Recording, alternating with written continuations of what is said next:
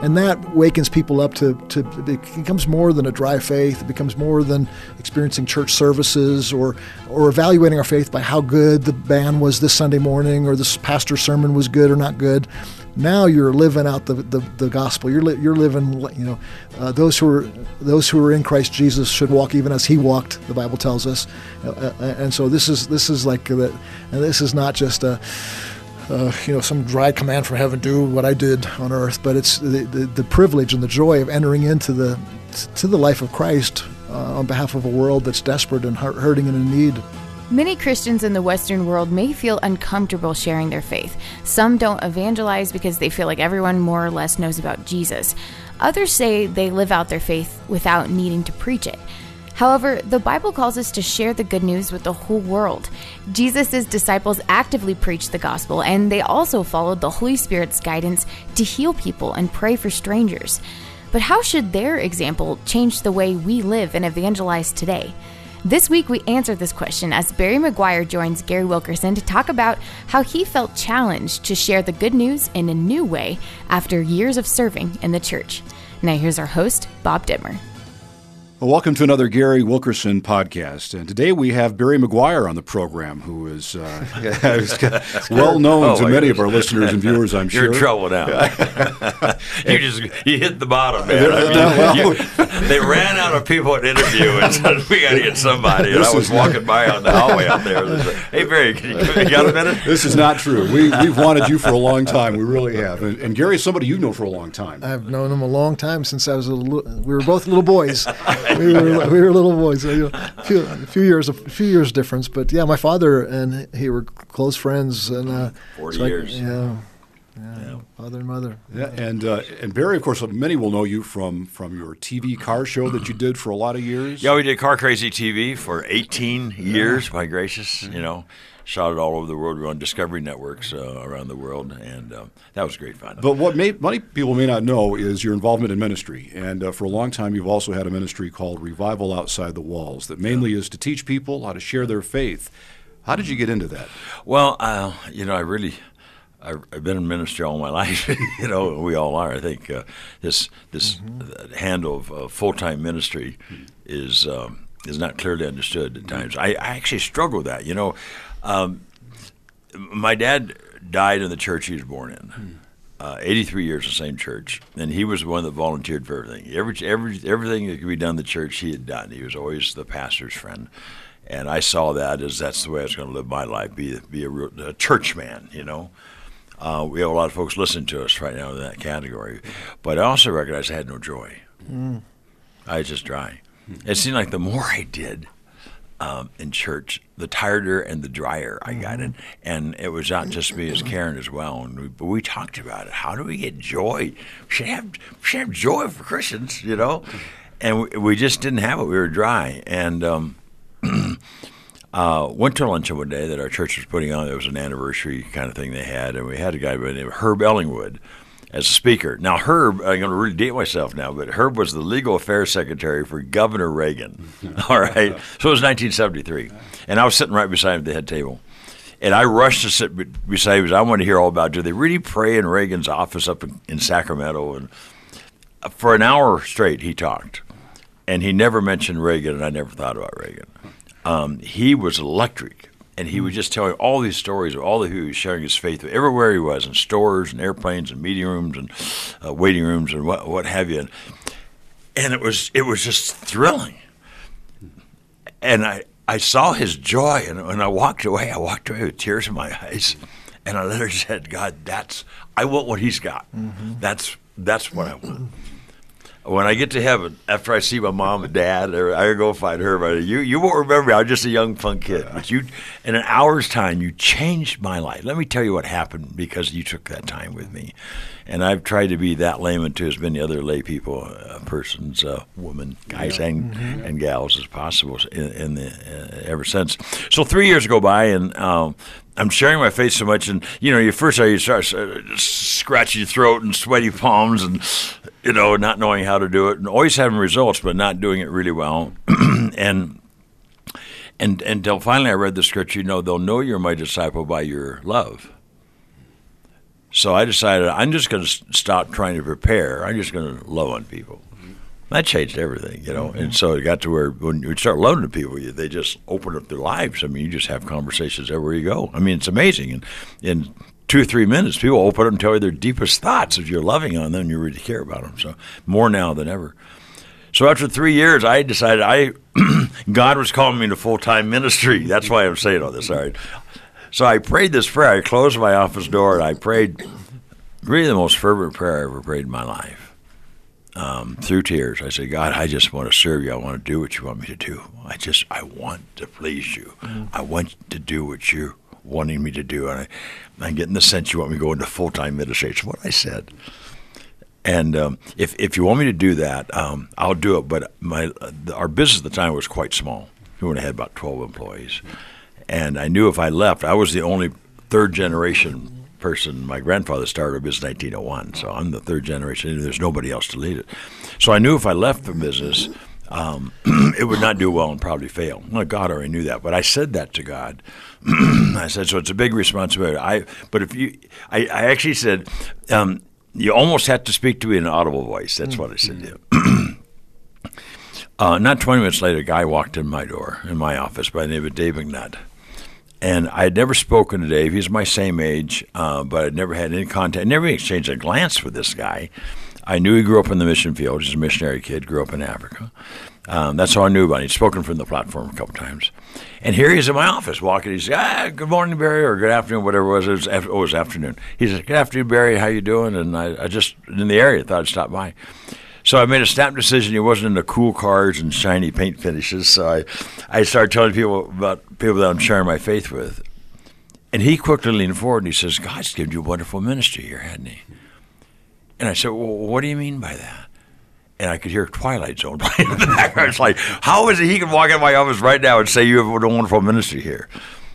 He says, pastors couldn't reach the people you're just talking about right now. But as a businessman, you can. And he gave me this line. It's obvious that your business is your pulpit. Mm-hmm. I just went back. I said, wow, I cannot believe this. I cannot believe this. I've seen ministry and business, and they overlapped. But I didn't see them as one until that moment. Your business is your pulpit. Mm. So I told him this prayer I prayed, and he said, you know what? That explains it. I said, explains what? I was driving up Red Hill, which is the closest main street to my office in Irvine, California. And he said, God spoke to me and said, go see Barry McGuire. He said, I argued with him all the way to your office. I'd driven by, I saw your name in the front of the office. I recognized it from church. But I said, God, I don't know this guy. I don't even know what kind of business. He says, I'm going to make a fool out of myself. But God would not let me go. And I got to your lobby, and I thought to myself, he won't be here. If he is, he's too busy. And the secretary says, come right on in. And he said, when I walked in your door, my heart was pounding in my throat. I didn't know what to say, but how's it going? So that's when I got the message, full-time ministry. It's a long answer to your question, but we are in full-time ministry, and whether we're housewives or doctors or teachers or in school, students, whatever, wherever we're at, we're in full-time ministry. Well, Gary, I guess as a pastor, you love to have people in your church like this, don't you? Who Absolutely. Don't think it's your job to make sure everyone hears the gospel? I just love being around people like Barry because it's contagious when you see there's a shift from I'm supposed to do evangelism because I'm a Christian, which I think is a lot of reason why people don't witness because it's coming out of a sense of obligation rather than, for me, it was a baptism of love that I've told you about before. And as soon as I found that love, it just came flowing out of me. And you're contagious like that. That's why I have the privilege of being on your board as well. It kind of works kind of nice. He's the chairman of the board here of our ministry, World Challenge, and so we were just with them a couple of days ago, and he was telling us about this miracle after miracle that God is seeing opening up for you. And it's what I like about your life too, Barry. It's when you're in the taxi or in the airport or the restaurant, or you're speaking at a general council of a whole denomination. It's you're the same person. It's the love of people, and it's not just you don't have like a just okay, I'm going to do evangelism. It's like it's life. You're just. Yeah. I don't think you're waking up in the morning saying like, I need to evangelize 3 people today. I think you're waking up saying, I just want to love everybody. I get a kick out of. I'm convinced that most evangelism programs are written by people who don't evangelize. Yeah, and that's because it's. I mean, they're doing it clinically,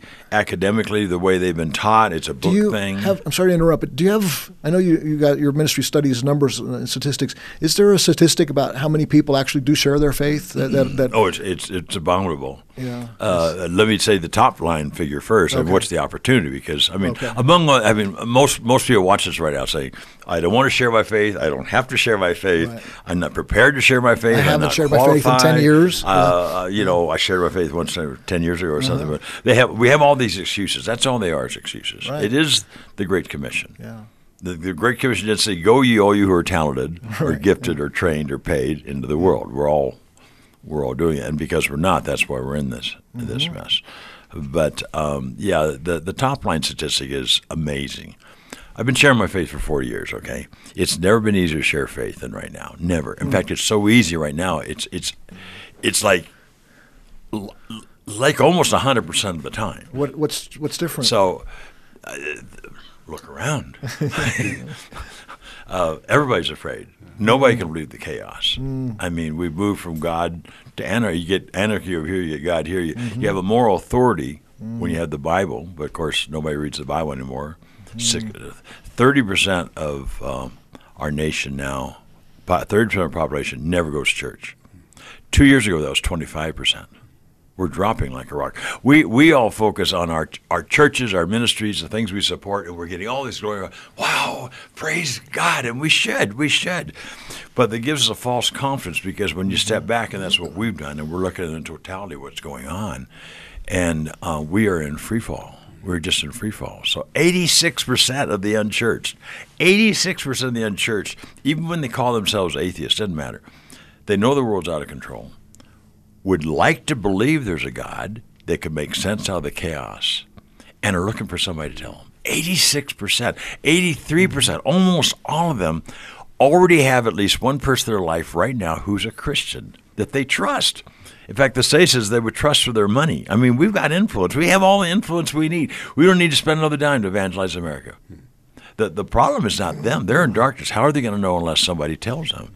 And pastors, how are they going to tell them unless somebody sends them? And we're not being sent anymore, so we don't hear a sending message. We're edified. We're greatly edified every Sunday on Christian radio and Christian television, but rare do we hear this. The role of the pastors is equip the saints for ministry and go. Let's get back to how many are sharing the faith. Most studies say about 30-35% of us are sharing our faith. But that's a false positive. I think that's high. That's because high. When you go into the studies, which we do, we're deep into this research. Most of the time, that means I'm living a good life. My actions speak louder than the words. That is a damning statement. That is one of the most horrible statements in the church. Actions speak louder than words. I have a lot of car guy friends who are better than most of my church friends. I mean, they're caring and giving and just unbelievable, stellar. I mean, I love them to death. I often tell guys, if you could earn your way to heaven, you'd be at the front of the line. Being good doesn't get you to heaven or anybody else to heaven. So just by seeing you as being good, but people tell me, I'm doing this, and they put my name in the building over here, and I've done this, I support this. That's not righteous. It's self-righteous because we're bringing glory to ourselves, and God doesn't like that. It didn't bring anybody to God. So we want to do good things and love on people and feed the poor and all those things, absolutely, at every opportunity. But always, it's a cup of cold water, just a cup of cold water, unless you do it in Jesus' name. It's so easy. Just let them know, and you can do it. Not say, I'm doing this because I'm a Christian. Just let them know you're a Christian, and you can do that in easy, just simple ways. You can say, hey, my pastor told the funniest joke, or, I always go to the El Cholo after I have lunch there. Every Sunday after church, I go. You can tell them ways that just let them know without bothering. You didn't bother them at all, but they know. So when Bob walks away, they say, that Bob, I just love hanging with Bob. He is a good guy. That didn't do anything. But when they say, that Bob, he's a good guy, there's something different about him. He's a Christian. maybe I need to think about being a Christian. And if we can just move them a scotch, we think we got to get them down. If we're a failure if we don't get them down on their knees and pray the sinner's prayer. And I felt that way early on. Me too. Yeah. And I was upset with God. Oh, what did I do wrong? Where were you, God? Like, come on, And then you realize if you just move them a scotch, move everybody. And the Holy Spirit's dealing with them. Billy Graham said sometimes it takes 20 times. We may be number 2. Maybe number 19. Sometimes it is, and what a wonderful experience that is. But most of the time it's not. So it's just most faith-sharing opportunities are spontaneous. Gary, you and I have talked about that a lot. You're with somebody for a moment. Yeah. They're beside you on the transport to the rental car. They're in a waiting room, or it's the clerk or whatever. And you just have a moment. Yeah. But in a moment, they'll open up to you. They're in just a moment. So you okay? Oh no, my daughter's hurt. What's your name? Susan. I'll pray for Susan. What's the problem? I'll pray for her. So then you look for that same clerk the next time you go in that store. Yeah, we're so aware as followers of Christ. We're so aware and so longing to be aware of His presence. Yeah. But sometimes we're not aware of the presence of the people around us. Brother Lawrence wrote a book in the 1600s called 1700s, Practicing the Presence of God, and I like to see the book Practicing the Presence of People, and see that the people in the taxi, the people in the subway, the people in the airplane next to us, to practice their presence. So I found that I tend to love on people and show and speak the love of Jesus when I'm aware that there's somebody there, rather than being aware of I got to finish this sermon, or I have this podcast interview coming up and I got to do that. When I get internal and aware of my stuff, I tend to forget there's people around me. Well, you're speaking for all of us. I even do it myself on occasion, and I think, oh. But we get so focused we're doing this, and there's somebody right there that God's put. I look at it. God's orchestrated that person over here to us, and we walk right by. And I pictured just going, "Oy vey." I set them up and he walked. He blew me off. Do you start praying for them before you talk to them? Sometimes. Yeah. Oh yeah. I do that. Start every day. Yeah. Start every day. Say, God, I have no idea who I'm going to be with today, but help me move. And this whole idea of finding somebody today, I hear that so often, and how foolish that is. How many people will I be with today? I'll be on a plane later today. I'll be in an airport. I'll be drivers, whatever. How many people will I be with today that are on their way to hell? And I should pick one? Just one? Then what are we saying about the rest of them? We don't care about the rest of them? Then that's just foolish. Move everybody. Move everybody every day closer to Jesus. I hope I move you, even you. We can all be moved. You move me. We all encourage. That's the body of Christ working together. But move everybody. No distinction. Start with my wife in the morning. Move everybody every day closer to Jesus. Just love on them. Just love on them. And if it opens up and you can't force Christianity. You can't beat them into submission. Don't argue with them. Be available. Love on them. And if they're hungry and they want, and if they're not, sometime later on when they are hungry, I get calls back. People I call it chumming. You can call it sowing seed. I call it chumming because I go deep sea fishing. You just keep throwing out chum. I got chum lines out all over the place. And people call, lately because of my age group, they've been calling when they've got stage 4 cancer. And I've been leading people to the Lord with some regularity that are dying. And I tell her, stop waiting until you're dying. Don't wait till you die. You may not have that chance, But just everybody all the time and the opportunities. And when you do that, and every time you do that, you walk out with a bounce in your step. It's like, yes, God just used me. How is it possible? And there's no question. He puts the two of you together and gives you the words to say, right? I mean, it's just, you walk away, you know that's a supernatural experience. You help them, but man, people say, I've never seen a miracle. You can see miracles every day. Just walk with God. And it brings you to the place of, for me, one of the greatest joys in revival I've had in experiencing, sharing my faith is, here I was pictured like the Bible's on my left hand, and I read all these stories about the supernatural power of the Holy Spirit in the book of Acts or in the Gospels and the miracles and the woman at the well. And then I look at my life, and it's so not like that. I know the theology, but the practice, and for me, it had to be this experience. Lord, I'm not going to read this anymore. I want to live it. I want to read it still, but I have to live it. And I think a lot of when people start taking that step of faith and sharing their faith, all of a sudden they realize, the book of Acts is still being lived out today. There's still, I mean, I've heard your stories. You have experiences of the supernatural power of the Holy Spirit, and that wakens people up to it becomes more than a dry faith. It becomes more than experiencing church services or evaluating our faith by how good the band was this Sunday morning or this pastor's sermon was good or not good. Now you're living out the gospel. You're living. Those who are in Christ Jesus should walk even as He walked. The Bible tells us, and so this is like that. And this is not just some dry command from heaven, do what I did on earth, but it's the privilege and the joy of entering into the life of Christ on behalf of a world that's desperate and hurting and in need. And there's no greater, So I read my Bible, that brings joy. I go to church, that brings joy. I have fellowship, that brings joy. But now if I take that extra step and say, here's the Book of Acts and here's my life, and I'm going to make them match to the power of the Holy Spirit. And then all of a sudden it's like it ignites something in us that we wouldn't have otherwise. You've been listening to the Gary Wilkerson Podcast. Evangelism can sound intimidating until we find a natural life rhythm that makes it part of loving others. The Holy Spirit is the one doing the real work in listeners' hearts. Deep down, every one of us wants to live a meaningful life, and we will feel truly alive when we're living out God's Great Commission. Whether we bring God's good news to our workplace or a distant mission field, this is our truest calling. If this podcast encouraged you and you'd like to learn more about sharing your faith and the love of God with others, please visit Barry's ministry, Revival Outside the Walls, at rotw.com. The Gary Wilkerson Podcast is brought to you by World Challenge. Sound design for this episode by Mike Hall-Smith. This episode was written by Rachel Schmitz. Our producer is Chris Wigington, with video production by Aaron Gale. Next week, tune into the Gary Wilkerson Podcast to continue our conversation with Barry about sharing our faith with others. Until then, do all you can to live a better life and make a better world through Jesus Christ.